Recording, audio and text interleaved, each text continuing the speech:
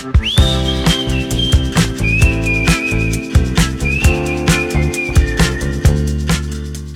I'm Sinead. And I'm Brian. Each week we introduce each other to a film that we love.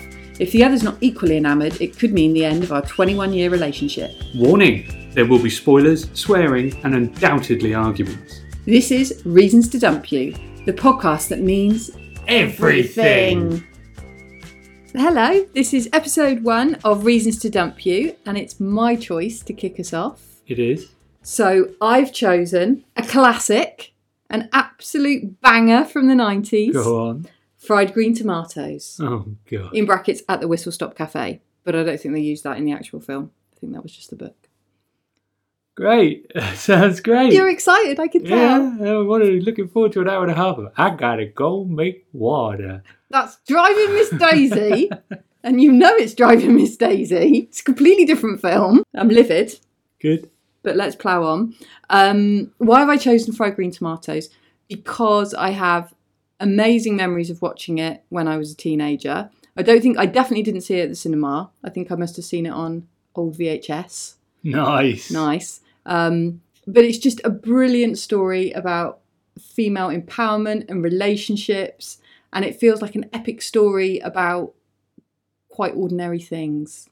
Including making water. So you think you're basically going to watch Driving Miss Daisy? So literally, I know nothing about this film. Less than nothing.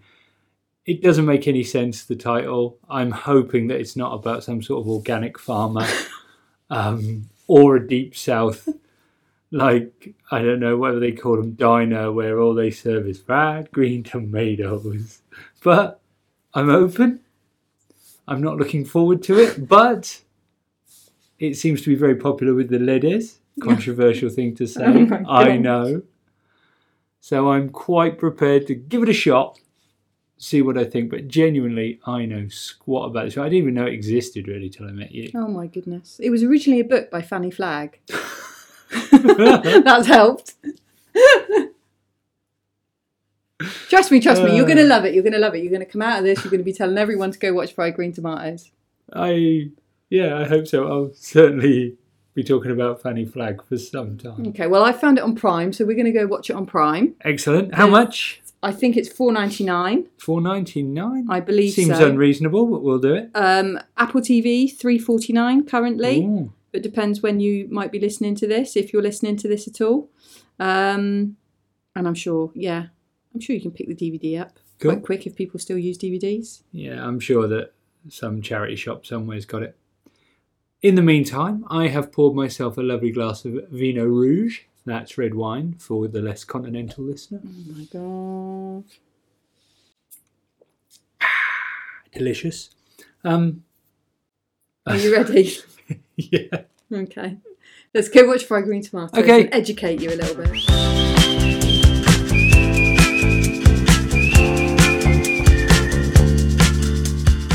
And we're back. We've watched Fried Green Tomatoes at the Whistle Stop Cafe. We have. First of all, I feel like I need to say you're welcome, Brian. Okay. You're welcome to be introduced to this classic. Well, yes. I don't necessarily feel like I should say thank you. I mean, yes, you should say thank you. Okay, a little bit of background then before we find out what you thought of the film. Okay. No pressure. No pressure. I had a little look online at synopsis, and the IMDb one was kind of the shortest one in a nutshell. And it describes the film as a housewife who is unhappy with her life befriends an old lady in a nursing home and is enthralled by the tales she tells of people she used to know. Okay. I think that's quite succinct. It doesn't really give you a feel for the film, though, does it? Wouldn't really make you want to go and watch the film. No, it wouldn't, but it does kind of sum it up. Yeah, exactly. It does kind of sum it up, but there's so much more. Okay. There's so much more. A bit more background. I thought I'd fill you in on a bit of background. I've done some research. Please do. I think I said before it was released in the UK in 1992, apparently on March 13th. I definitely didn't see it then. I saw it on video. The year I finished school. Oh my goodness, yes, you're very old. It was nominated for 2 Oscars. Okay. Oh, yeah? Do you want to know which Oscars it Yes, was please. nominated? I would like to know. At the 64th Academy Awards, it was nominated for Best Supporting Actress for Jessica Tandy I can see that. and Best Adapted Screenplay. Okay. Haven't read the book. By? The screenplay? No, the book. Oh, Fanny Flagg. I've got a picture of Fanny Flagg for you. Oh, please. Because I felt like you needed to see what she looked like. That is pretty much Yeah, spot on. Google. Really. I think people should Google Fanny Flagg because, yeah. Well, yeah. If we got any show notes, we could put it in that. She looks kind of, like a bouffant 50s housewife. She looks amazing.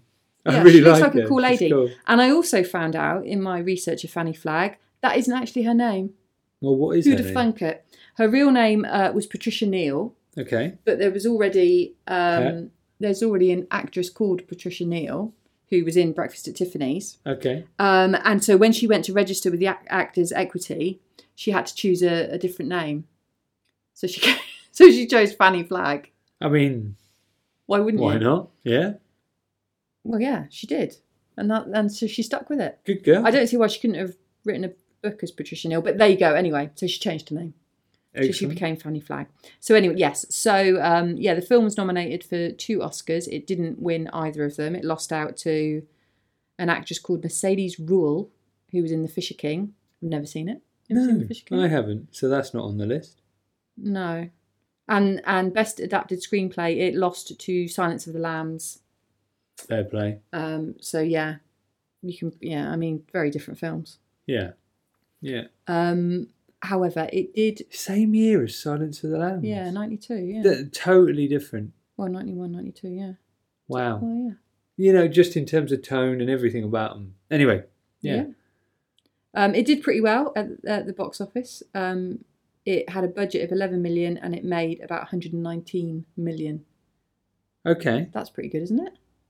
Yeah. That's like what percentage increase is that? There's a lot of percentage. 100%. Is More, that 100%? way more, way more. Way more. 1,000,000%. No, Sinead, No. maths. 1,000%. No, Sinead, No. stop. Okay. I'm not good with numbers. I've got loads of facts about this film. Let's tell people why I loved it and why I think you should have watched it. Okay. Let's do that first. It's just such a beautiful, heartwarming tale. I was a little bit nervous because I was thinking I haven't seen this film in, I don't know, probably 15 years. Yeah. So I was kind of a bit nervous that maybe it wouldn't hold up. But it did from the very opening moment. The music started, I got all nostalgic. It's just a beautiful story about friendship and women, and you're looking at me like... Yeah. Okay, so basically it's a kind of a parallel story, isn't it? It's about a woman called Evelyn who goes to a nursing home, ends up meeting Ninny Threadgood, who retells the story of Idgie and Ruth back in like 1920s, 1930s Alabama, Yeah. and about the life that they lead together. I mean, someone has to say something about the name Itchy. As a character name. Idgie. It's not like itchy and scratchy, it's Idgie. IDGIE. It wasn't Itchy when I was listening. It was Itchy this and Itchy that. Itchy. Oh my Why god. itchy? You thought it was itchy. But You why? watched the whole film and thought it was itchy. But why Itchy anyway? Why? Everybody else got normal names. Ruth, Well, Evelyn. it's an abbreviation, surely. But everyone else is called Ruth, Evelyn, Frankie, things like that. And then there's another one called Itchy. Idgy. It's not itchy, Brian. Okay. Don't keep saying itchy because it's not itchy. Okay. Oh my goodness. Anyway, carry on. Yeah, so we get told the tale of Idgy and Ruth Yeah. in 1920s Alabama. Essentially, I mean, it's a love story, really, isn't it? But there's nothing explicit kind of shown on the screen. Is it a story of love? Is it a story of friendship? Oh, 100%. It's Is a it love a story. story of both? It's a love story. Apparently, the novel is more explicit in the fact that they are having an affair. You know, that they are lesbian lovers. Yeah, I mean, 100%. I mean, it's... Look, I haven't even told you what I think of the film yet. So maybe we should go to that. Really. Okay. No, but I just think, before I start commenting on it. So I did think it was a really nice film. Yes. No, I did. I mean, nice isn't a great word. But... No. It was very enjoyable. It was a lovely story. I thought it was very of its era, but not in a bad way. I'm not saying that's, it's very 90s. No, I think it was very good, but very of its era. I thought it was an incredibly powerful female story, so I can see why you loved it. I can totally understand that. I thought Kathy Bates, even though at first I wasn't convinced at the very beginning, was brilliant. And I think amazing. Jessica Tandy was phenomenal from the first frame right the way through at the end, especially when she had her hair done. Lovely purple rinse. Oh, brilliant. Absolutely brilliant. And then, I do have a few issues with it. I do. But I think on the whole, everybody was excellent. I thought the acting was excellent. I have one issue with the acting. But I really, really enjoyed it. I thought it would be a brilliant sort of Sunday afternoon film that you would thoroughly enjoy. Yeah, exactly. It's just a heartwarming film. It's a bit schmaltzy, but not as schmaltzy as it could be. Not as some films. No. Kind of in that realm are. I just think it's nostalgic. I love the fact that, you've got two stories kind of coexisting. And I just love the fact that essentially it's just all about friendship. But, okay, so the two stories coexisting didn't mould particularly well together until the end. What? Well, there was no reason for her to dress in cellophane at the start. She was trying to find, liberation and... By wrapping herself in lots of cling film. Yeah. I just...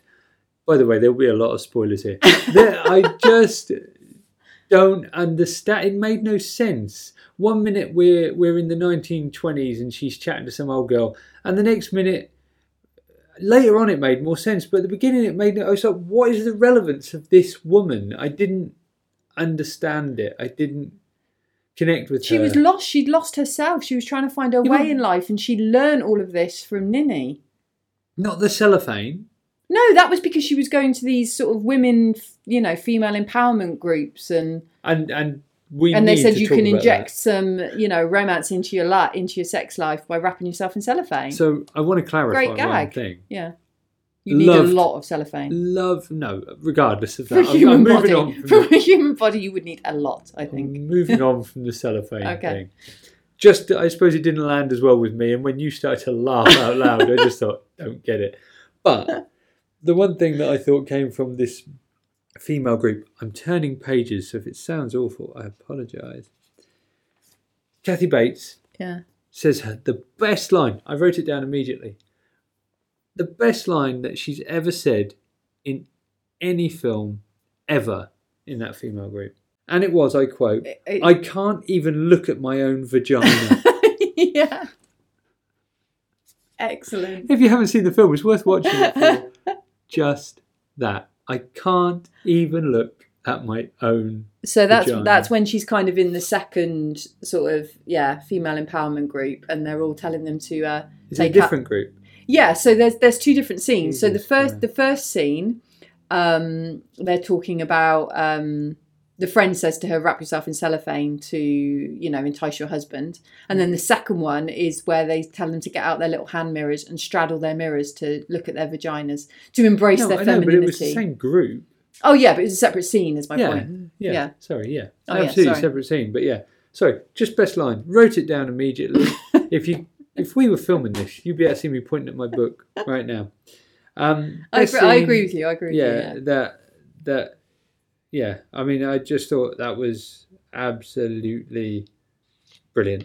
But Kathy Bates is amazing in general. She's just completely heartbreaking and relatable. Yes. And yeah, she is. Even though I found her wig at the beginning completely distracting and absolutely horrendous. I didn't. However, because her progression was brilliant. Her progression from a costume and hair and makeup perspective was brilliant throughout the film. She started off very big frumpy dresses, this big sort bouffant, frizzy kind of deep south look. And as it went on, she was by the end in power suits, like pink power suits. She had her hair was very straightened and sort of on her head. Yeah. Her makeup. Hair is normally on the head, but yeah.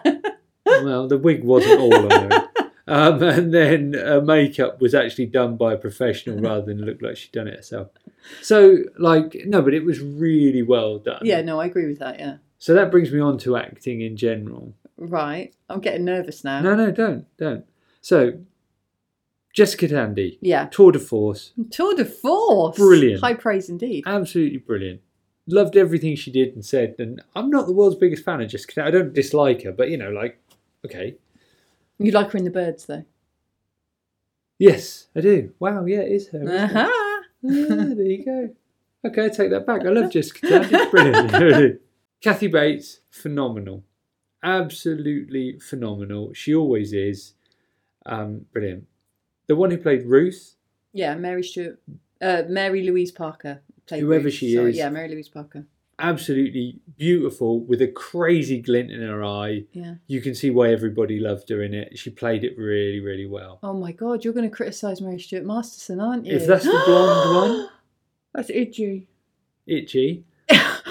Oh my God. I don't Oh my God. get her at all What do in you it. mean? You don't get her. I just don't get the character at all. She's... Firstly, This is probably the worst thing you could have said.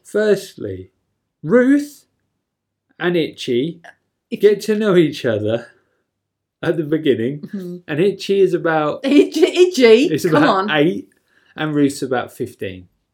I think it's fair to say. Yeah. They bump Probably into each more. other 20 years later. Ruth is 25 and Itchy's 25. Didn't get that. Okay.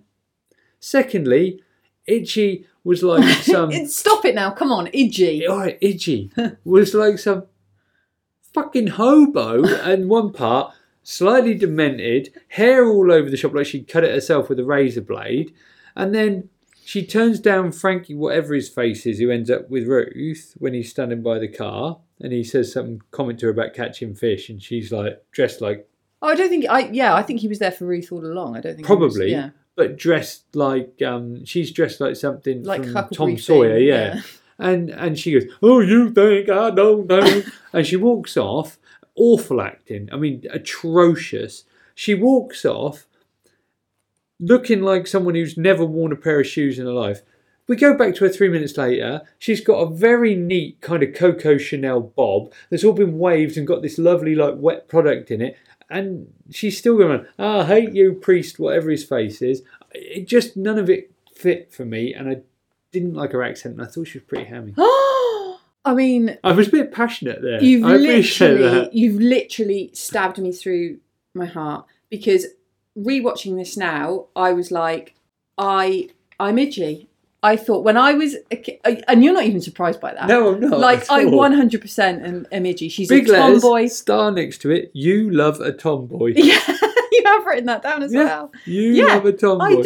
I do, because she doesn't play by the rules. She's doing her own thing. She's not... Yeah, I completely. And I think that was the character I related to when I first saw this film as a teenager, probably about 14, 15. I was itchy. What I realised watching this again is I'm now Evelyn. I'm now Kathy Bates. Yeah. Because the absolutely brilliant scene between Kathy Bates and Jessica Tandy, where Kathy Bates is basically in tears and I can't stop eating chocolate and what's wrong with me, and I just, my life's a mess. And she basically tells her that she's going through the menopause, and Kathy Bates just starts crying and says, I'm too young to be old and I'm too old to be young. And it's like, shit. Now I'm there. I started my life as Iggy. I've ended up as Evelyn. Yeah. I mean, it's not a bad thing. It's just gone off track the somewhere. metaphor, though, for all women. Maybe more than you think. Maybe they all feel a bit, like yourself, either Iggy or Ruth. Was that her name? Yeah. Ruth? They identify with one of those two, but by the end of it, you're either Jessica Tandy or you're Kathy Bates. Yeah. Because the two were kind of a reflection of each other. Oh. But because, let's face it, I wrote very, very, very early in the film, which was a little bit upsetting for me, but I did. Excuse me, I'm referring to my notes. The old girl and Iggy are the same. Ah, so did you think that quite early on? Oh, totally. Totally. But that wasn't like 100%. Oh, sorry, major spoiler alert. I mean, none of this makes any sense if you've not seen the film. I feel like we could have at least Yeah, gone over the maybe plot you to should some have- degree. Maybe you should have watched it first. But yeah. Yeah, so That there's to me was very there's a early. couple of moments in the film Yeah. where it's implied or hinted that Idgie Yeah. is Ninny. So the Mary Stuart Yeah. Masterson character is the Jessica Tandy character grown up. Yeah. Namely, hugely at the end. Yeah. When the pot of honey is left on the Yes, on yeah, the yeah, grave. yeah, And totally. But I think what I don't want you to think I didn't enjoy the film. I absolutely did, and I loved every second of it. I just think you just hated my most important character at that no, point. no, I didn't.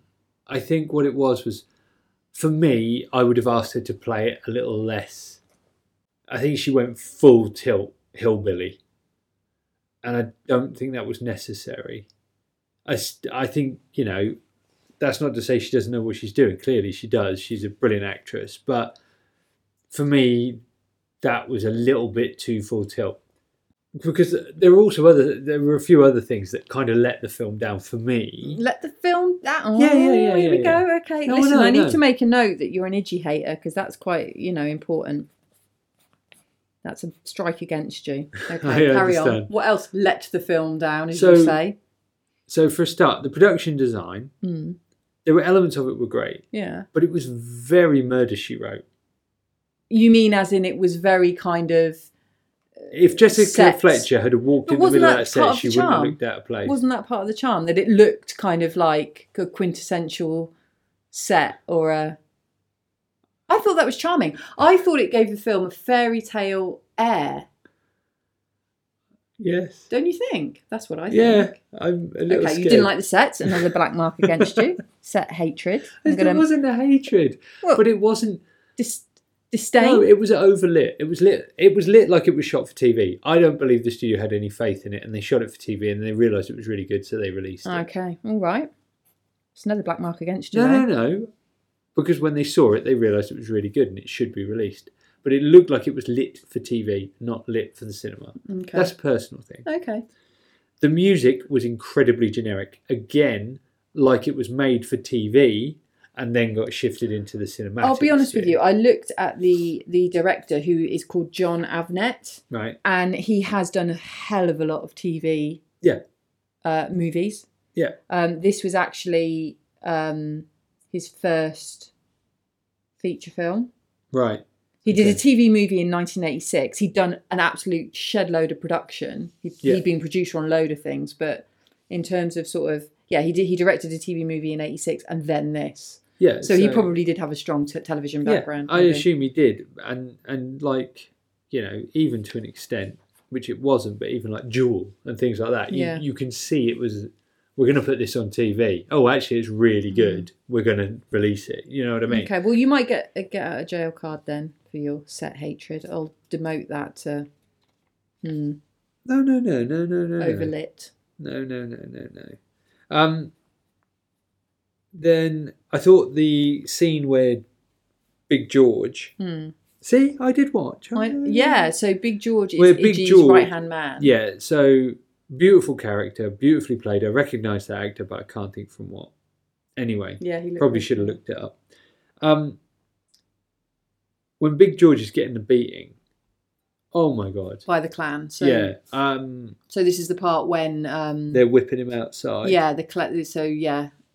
the clan have come Yeah. and they've taken Big George and they're whipping him and Yeah, and I mean the thing that I wrote down when I watched that was oh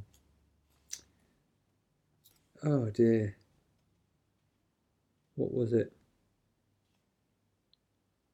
It was basically that, well, it's along the lines of white people have fucked scum. up. Yeah, I mean, it just makes you ashamed. It was just horrible. It was absolutely horrible, and it just is the worst, portrait of the South. I'm sure not everybody in the South is like that, but like my God, if that's what the South of America was like. Yeah, which I'm sure, To quote you, was, crumbs. Yeah, Do you know what I mean? Which is the it's... biggest understatement ever. But that was a really good scene. It was really harrowing. And there was a couple of other bits like that I thought were beautifully done. And I thought the two main characters, regardless of whether I enjoyed, I think it was the accent more than anything else, but regardless of that, they were beautiful people and they were beautiful characters. And I thought it was a really positive life affirming story, even though it starts on quite a sort of harrowing note with the van and the truck and the train crash and all that sort of thing. Yeah. But I thought genuinely it's sort of like one of these really life affirming positive things. I've just seen a note I wrote, which isn't particularly relevant. But says what? But during the food fight, the first things I wrote is they won't be getting a 5-star rating anytime soon. From the hygiene board. Yes. So the food fight between Ruth and Iggy in the back of the cafe. That was the love scene that never they didn't Oh, okay. They weren't okay. The production wasn't ballsy enough to actually have them do. Didn't you think? Didn't you think that was the replacement of the erotic love scene that? Yeah, I mean, I thought it was really well done because I thought the policeman who came over, whatever his name was, Grady. When he was like, you're embarrassed yourself, what are you doing? It was really well done because it was evident. It was... a little alarm for you there. It was evident that it was night time. It was evident that... night time? I know. That's because that alarm's gone off. You've got totally thrown me confused. It was evident that it was a love story. It was evident that they're more than just friends. I mean, I think the whole love story part was done really well, considering it's a shame that it couldn't be shown. Do you think they should have been? Today. Yeah. Do you think they should have been? Because come on, this was the early 90s. They could have done it, but yeah, I think it would have added a lot of punch. Yeah. To the story. Yeah. That maybe would have tipped it for me to that next bigger level. Yeah. Would have made it seem less Murder, She Wrote and more. Big Fish. Do you know what? How much I love Murder, She Wrote. So that is not a criticism in my book, but I feel like it is meant to be a criticism. That's a black mark against you, I think. Oh my God, I'm doing well. So we're not going to make it to the end of this the actual references I put for it for me was very Big Fish meets Forrest Gump. Yeah. You know what I mean? Yeah. Tonally, because it was all about stories that weren't true. Yeah. The ducks flying away with the lake. Yeah. And how stories are what are important to people and friendships are what are important to people. Because in Big Fish, he's got all his friends and he tells a lot of stories that are not true, but there's an element of truth in all of them. Yeah, exactly. And then you have the Forrest Gump element. And I mean, I thought Forrest Gump was pretty much a rip-off of this. Someone from the South who achieves loads and does loads. Yeah, I know it's kind of Gump, but out there. Yeah. But it's like this deep South tale of people who shouldn't be achieving anything that do. And they kind of, I don't know, it was this kind of almost mythical character. They have a mythical edge to them because, Iggy was kind of this almost real retelling by Ninny of herself and her own life. Yeah. And the important thing was that her story lived on. Yeah. And that's very Big Fish, very Forrest Gump. Yeah. I didn't think of those comparisons at all. I think I just got completely swept away of reliving this lovely... Yeah. And it had some beautiful black humour. The perversity that the policeman who was investigating Freddie's disappearance was actually eating Freddie. Frank. Yeah. What? Frank. His name's Frank. Whose? The guy that got killed. Ruth's husband was called Frank, not Freddie. I thought he was called Freddie. No, he was called Frank. He was called Freddie? Absolutely not. Well, who the hell's Freddie? I have no idea. He's Frank. I mean, they both begin with F. Or do they call him Frankie? They might call him Frankie, yeah. No, it's Freddie. It's not Freddie. I've written Freddie everywhere. Oh, my God. Frankie. Okay, it is Frankie. Sorry. No, Freddie. You just said it is Frankie. It's Freddie. It's Frank. Now you've confused me. That's a black mark against you. Trying to confuse me. Okay. So, sorry about that, Frank. folks. It was Frank. Frank, or Frankie, Lord. As they called him. Yes, Ruth was married to Frank, who was a wife beater. Yeah. The sheer fact that the policeman who was investigating Frankie's disappearance had been eating him. I know. How great is that? And thinking Secrets he was in the delicious. sauce. Yeah. Was brilliant. Love it. I loved all the bits with the female groups, with Kathy, loved all those except for that first one, which I didn't understand, but I did enjoy, like, asking her to look at her own vagina. Yeah, it was brilliant. All the sort of intense stuff that she wasn't comfortable with. I love the scene where she's smashing into the beetle after they steal her space. Yeah, that's what I was going to say. That's probably one of the best scenes It's one of the this most film. It's one of the few bits of that film I'd actually seen elsewhere beforehand. Yeah. That scene is iconic. Towanda. I mean, it's just Oh the my best. God. Who hasn't wanted to do that? Who hasn't wanted to ram someone or... So again, another note. Everyone's probably very bored of my notes, but you're going to have to live with them. I wrote here, your new nickname, Sinead? Yeah. Towanda. Yeah, 100%. Towanda. I'm Towanda. I am. I'm totally on board with that. That's not going to get you off the black marks that you've created during this conversation. And then I said, if you're in this film, you would not want the name Buddy. It's not a lucky name. One loses his life, the other one loses his arm. Yeah. Not a great name. No, I really, really enjoyed it, as you can tell, because I have notes and I'm talking about it, and I really enjoyed it. And I will give it a very good star rating, and I think it's well worth the credit that it gets. I really do. I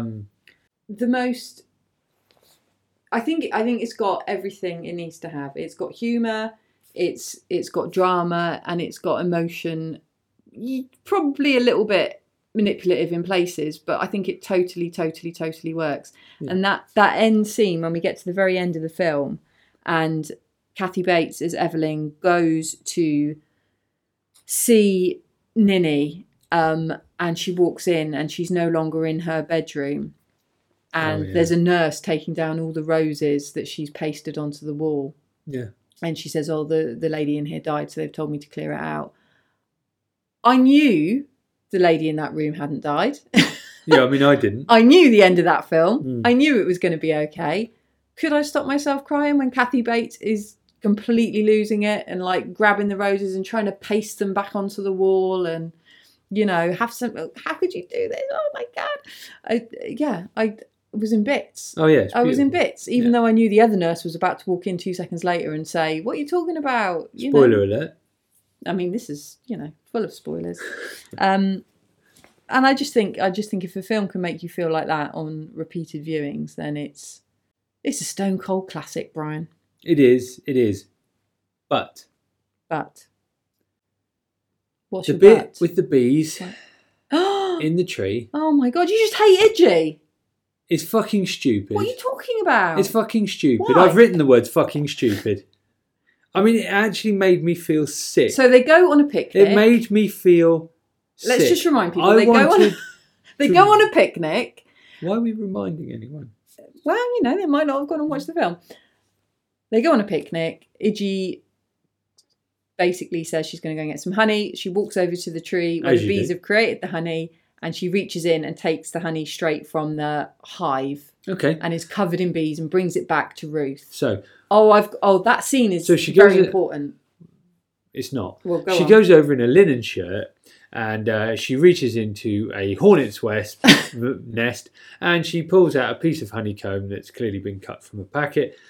But regardless, she stands there in a linen top, her arm's not covered, her face not covered, and she is not stung to death by what are the most venomous, vile creatures in the world. It made me feel physically sick. She was basically the Candyman. I didn't like it. She was all over her. If you have an issue with bees and wasps, clearly I don't. I'm very yeah, you're fine about it, totally. Very masculine. Never had a problem with them. But it made me feel physically sick. I wanted to leave the room. Why would they ruin a very nice film with such a hideous scene? It made you feel physically sick. You wanted to leave the room. You need to have a word with yourself. That scene, I wrote that down as well, because that scene, that is the scene where Ruth falls in love with Idgie. When Idgie walks back from that tree, oh my God, did you not see this? The little nuance of her look and the way she speaks to her, and she called, you're just... I've seen a bee whisperer. A bee charmer. Bee charmer. But I never knew they existed. Oh, Alabama via Norfolk, lovely. That's the moment for me that Ruth realised that she loved Idgie, and that this was a person that she had never, ever, ever experienced before in her life. And she was just completely enthralled by her.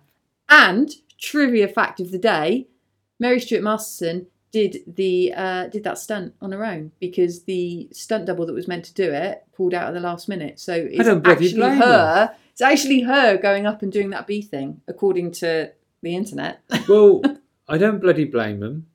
To be honest, I don't know how the bee wrangler must be a lunatic. I don't know how he managed to get all of those. I mean, they were clearly all over. That wasn't CGI. Not then, anyway. You'd have known in 1992 if they were CGI. That was her walking back from the tree with all those bees on her, yeah. See? Commitment to the craft. It was hideous. Well, we all have different definitions of the word hideous, clearly. But clearly very well done. Okay, so what I'm getting from this is that you enjoyed the film. I did. I really did. I really did enjoy the film. Like all films, I have issues with it. I always will. I think some things were marvellous. You know, I thought the stuff in the old people's home, the fact it was all very brightly coloured, you know, the furniture was all very bright. There was always lots of sunshine in there and stuff like that. The fact that it wasn't a depressing old people's home matched Jessica Tandy's character, which I thought was wonderful. The River Stop cafe, the fact that it was in a town that was all... Sorry, Whistle Stop. Why River Stop? Anyway, the fact that Whistle Stop was in a town that was otherworldly. Yeah. Again, that's probably what made me think of Big Fish. You know, why doesn't it have tarmac on its road? I mean, I could understand back in the 20s, but it didn't have any tarmac on its road in the 90s. It was kind of abandoned though, wasn't it? It was kind of been left to... Yeah, but not since the 20s. You still think they put... Well, she moved out of her house a year earlier to move in with her friend into the old people's home.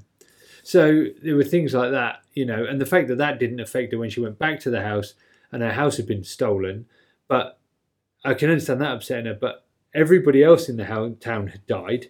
She didn't mention that. Well, maybe she was the last of the Mohicans. Maybe when she left, she was the only one left there. Anyway, that's minor stuff. If I'm picking on that, it means I enjoyed everything else. I really enjoyed the opening shot with the pickup truck being taken out of the river. Yeah. I really enjoyed the role of the supporting cast in it. I thought all the supporting cast were brilliant, from the lady who looked after Iggy and Ruth. What was her name? Sissy or Yeah, well, she was played by Cicely Tyson, wasn't she? Anyway, amazing actress. Yeah. The guy who played Frankie, who went to get the kid, amazing. Got totally mixed up with who he was. He was actually in The Shape of Water, apparently. I looked him up. Oh, was he? Yeah. The guy who played the drunk, I thought that was beautiful. I thought it was really well done. You know, I thought it was a really life-affirming, brilliant story.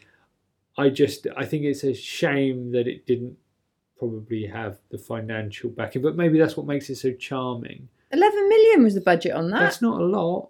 In 1990 something, 1991, yeah, probably filmed in 91, yeah.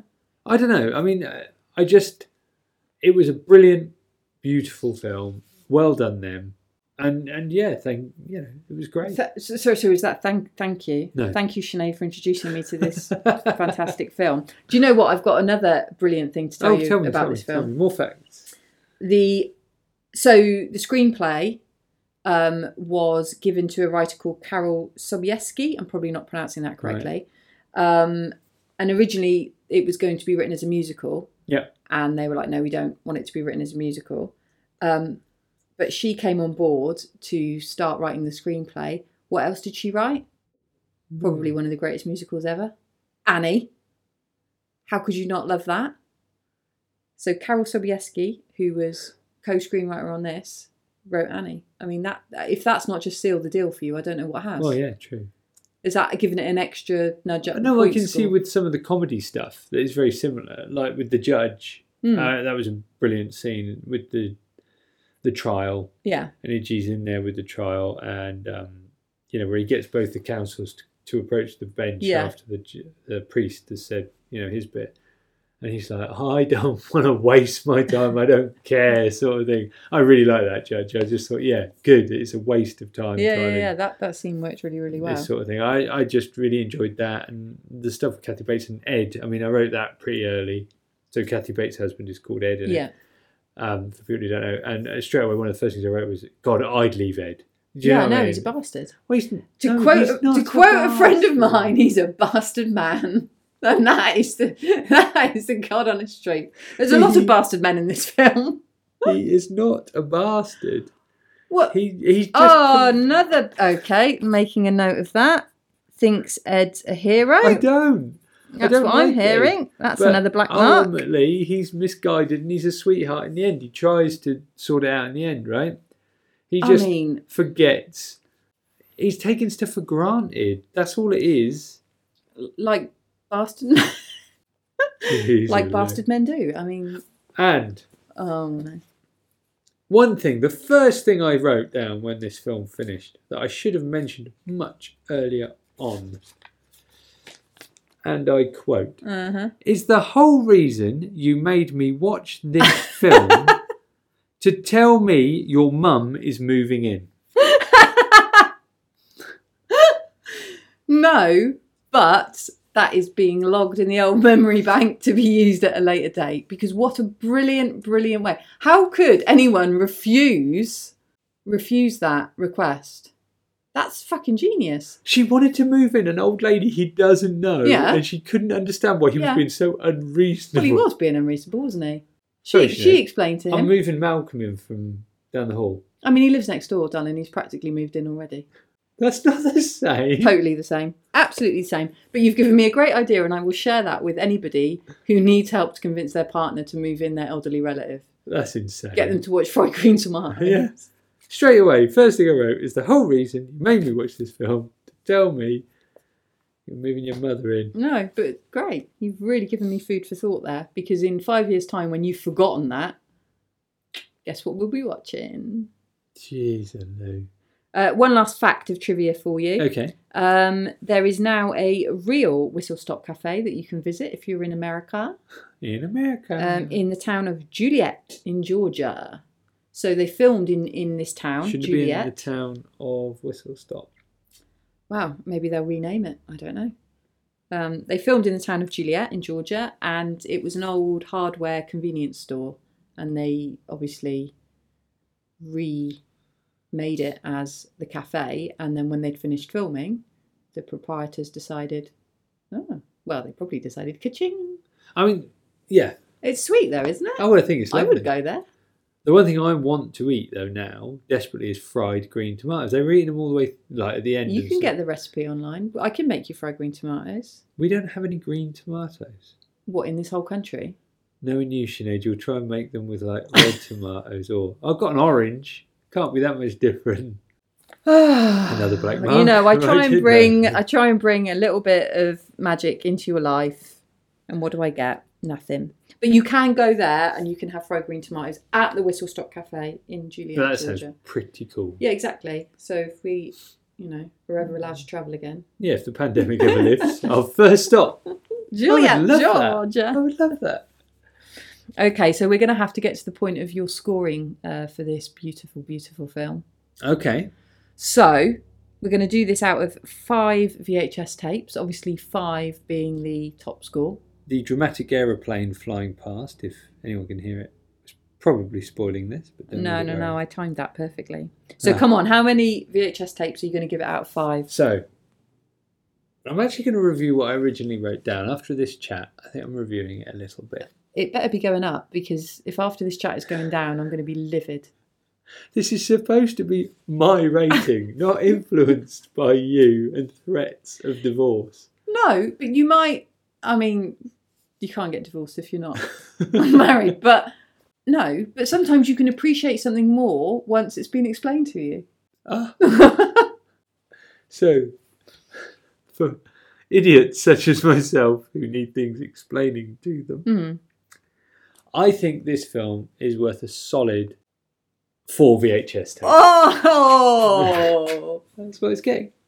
4 VHS tapes? It was 3.5, but actually as I was talking about the different scenes I liked and the different things because for me, the music really affected me.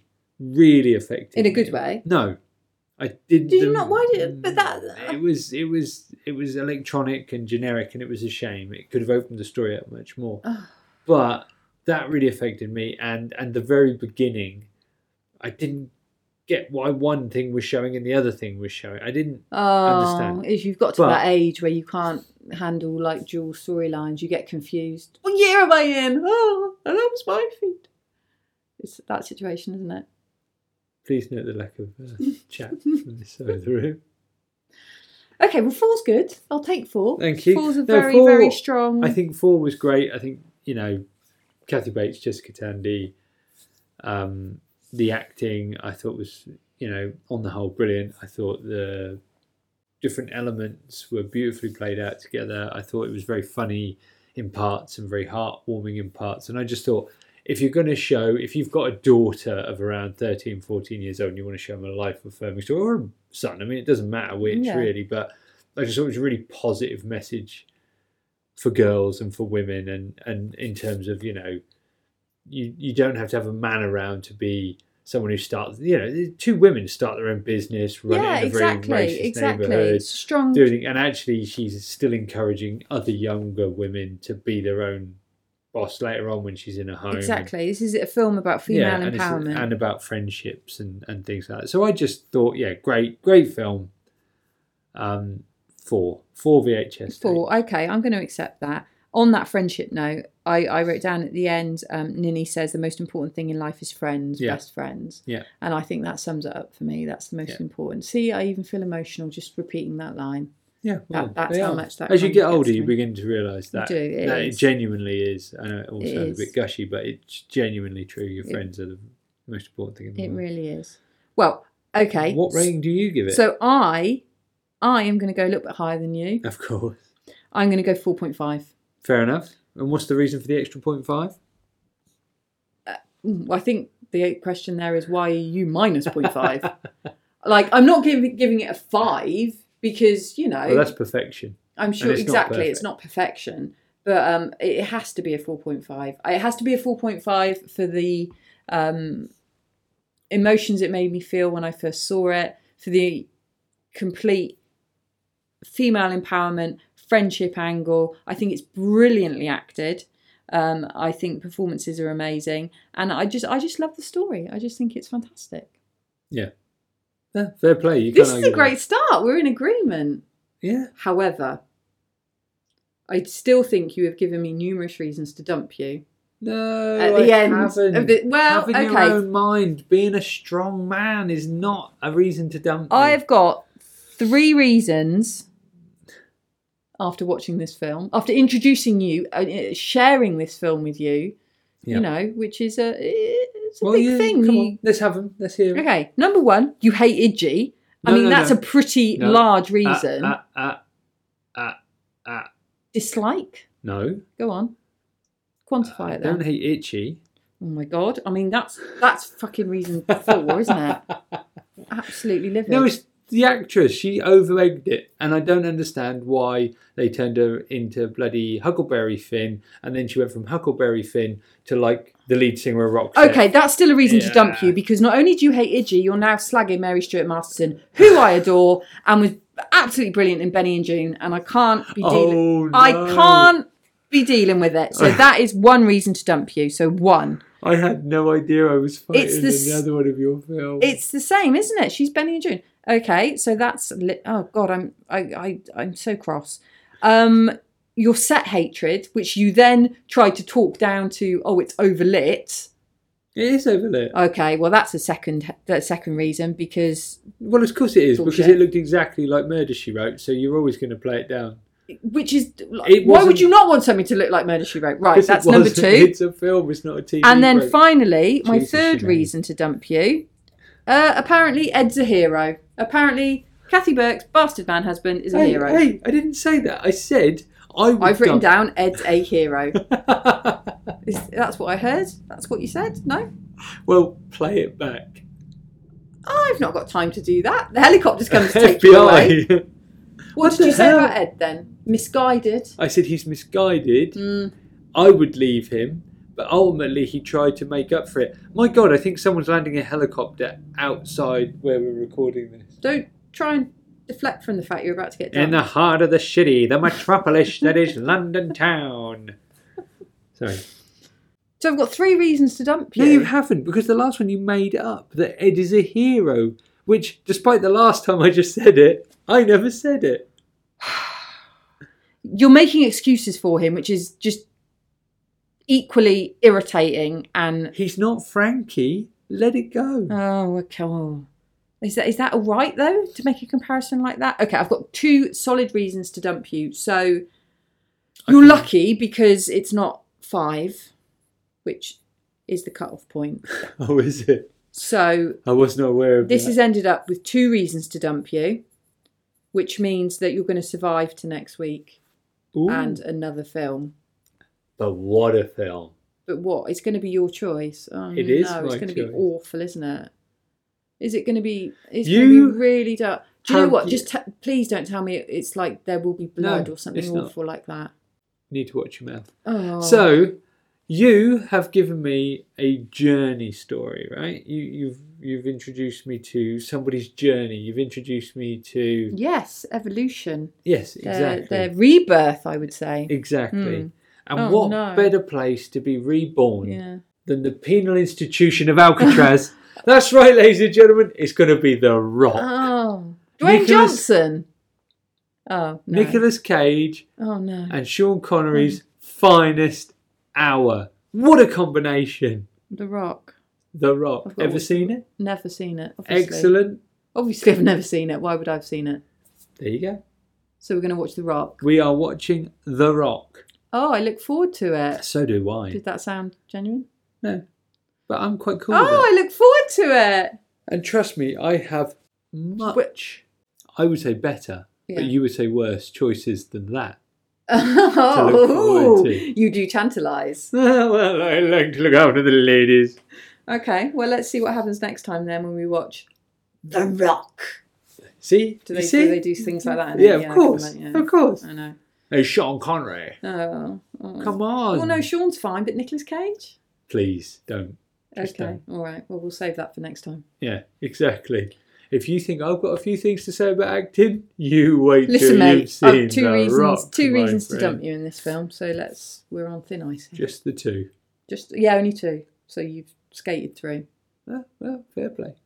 Okay, well, thanmes for listening. I think if you that's listened. It. Yeah, thank you very much for listening. If you did, don't forget to subscribe, like, share, do whatever you want to do. Obviously, always feel free to comment or agree or disagree with anything that you like if you're able to do so on the platform you're listening to it on. We will be back next time, as I said, with the classic The Rock. Don't worry, you won't have to deal with any heartfelt stuff anymore. It's full out action, front to back. Yeah, it's good to be alive type stuff. Yay. I can see you really. Can't wait. Yeah, you see she's holding. Bring it on. We look forward to sharing our thoughts and other reasons to dump each other on our next podcast, episode 2 of Reasons to Dump You. The podcast that means everything. Everything!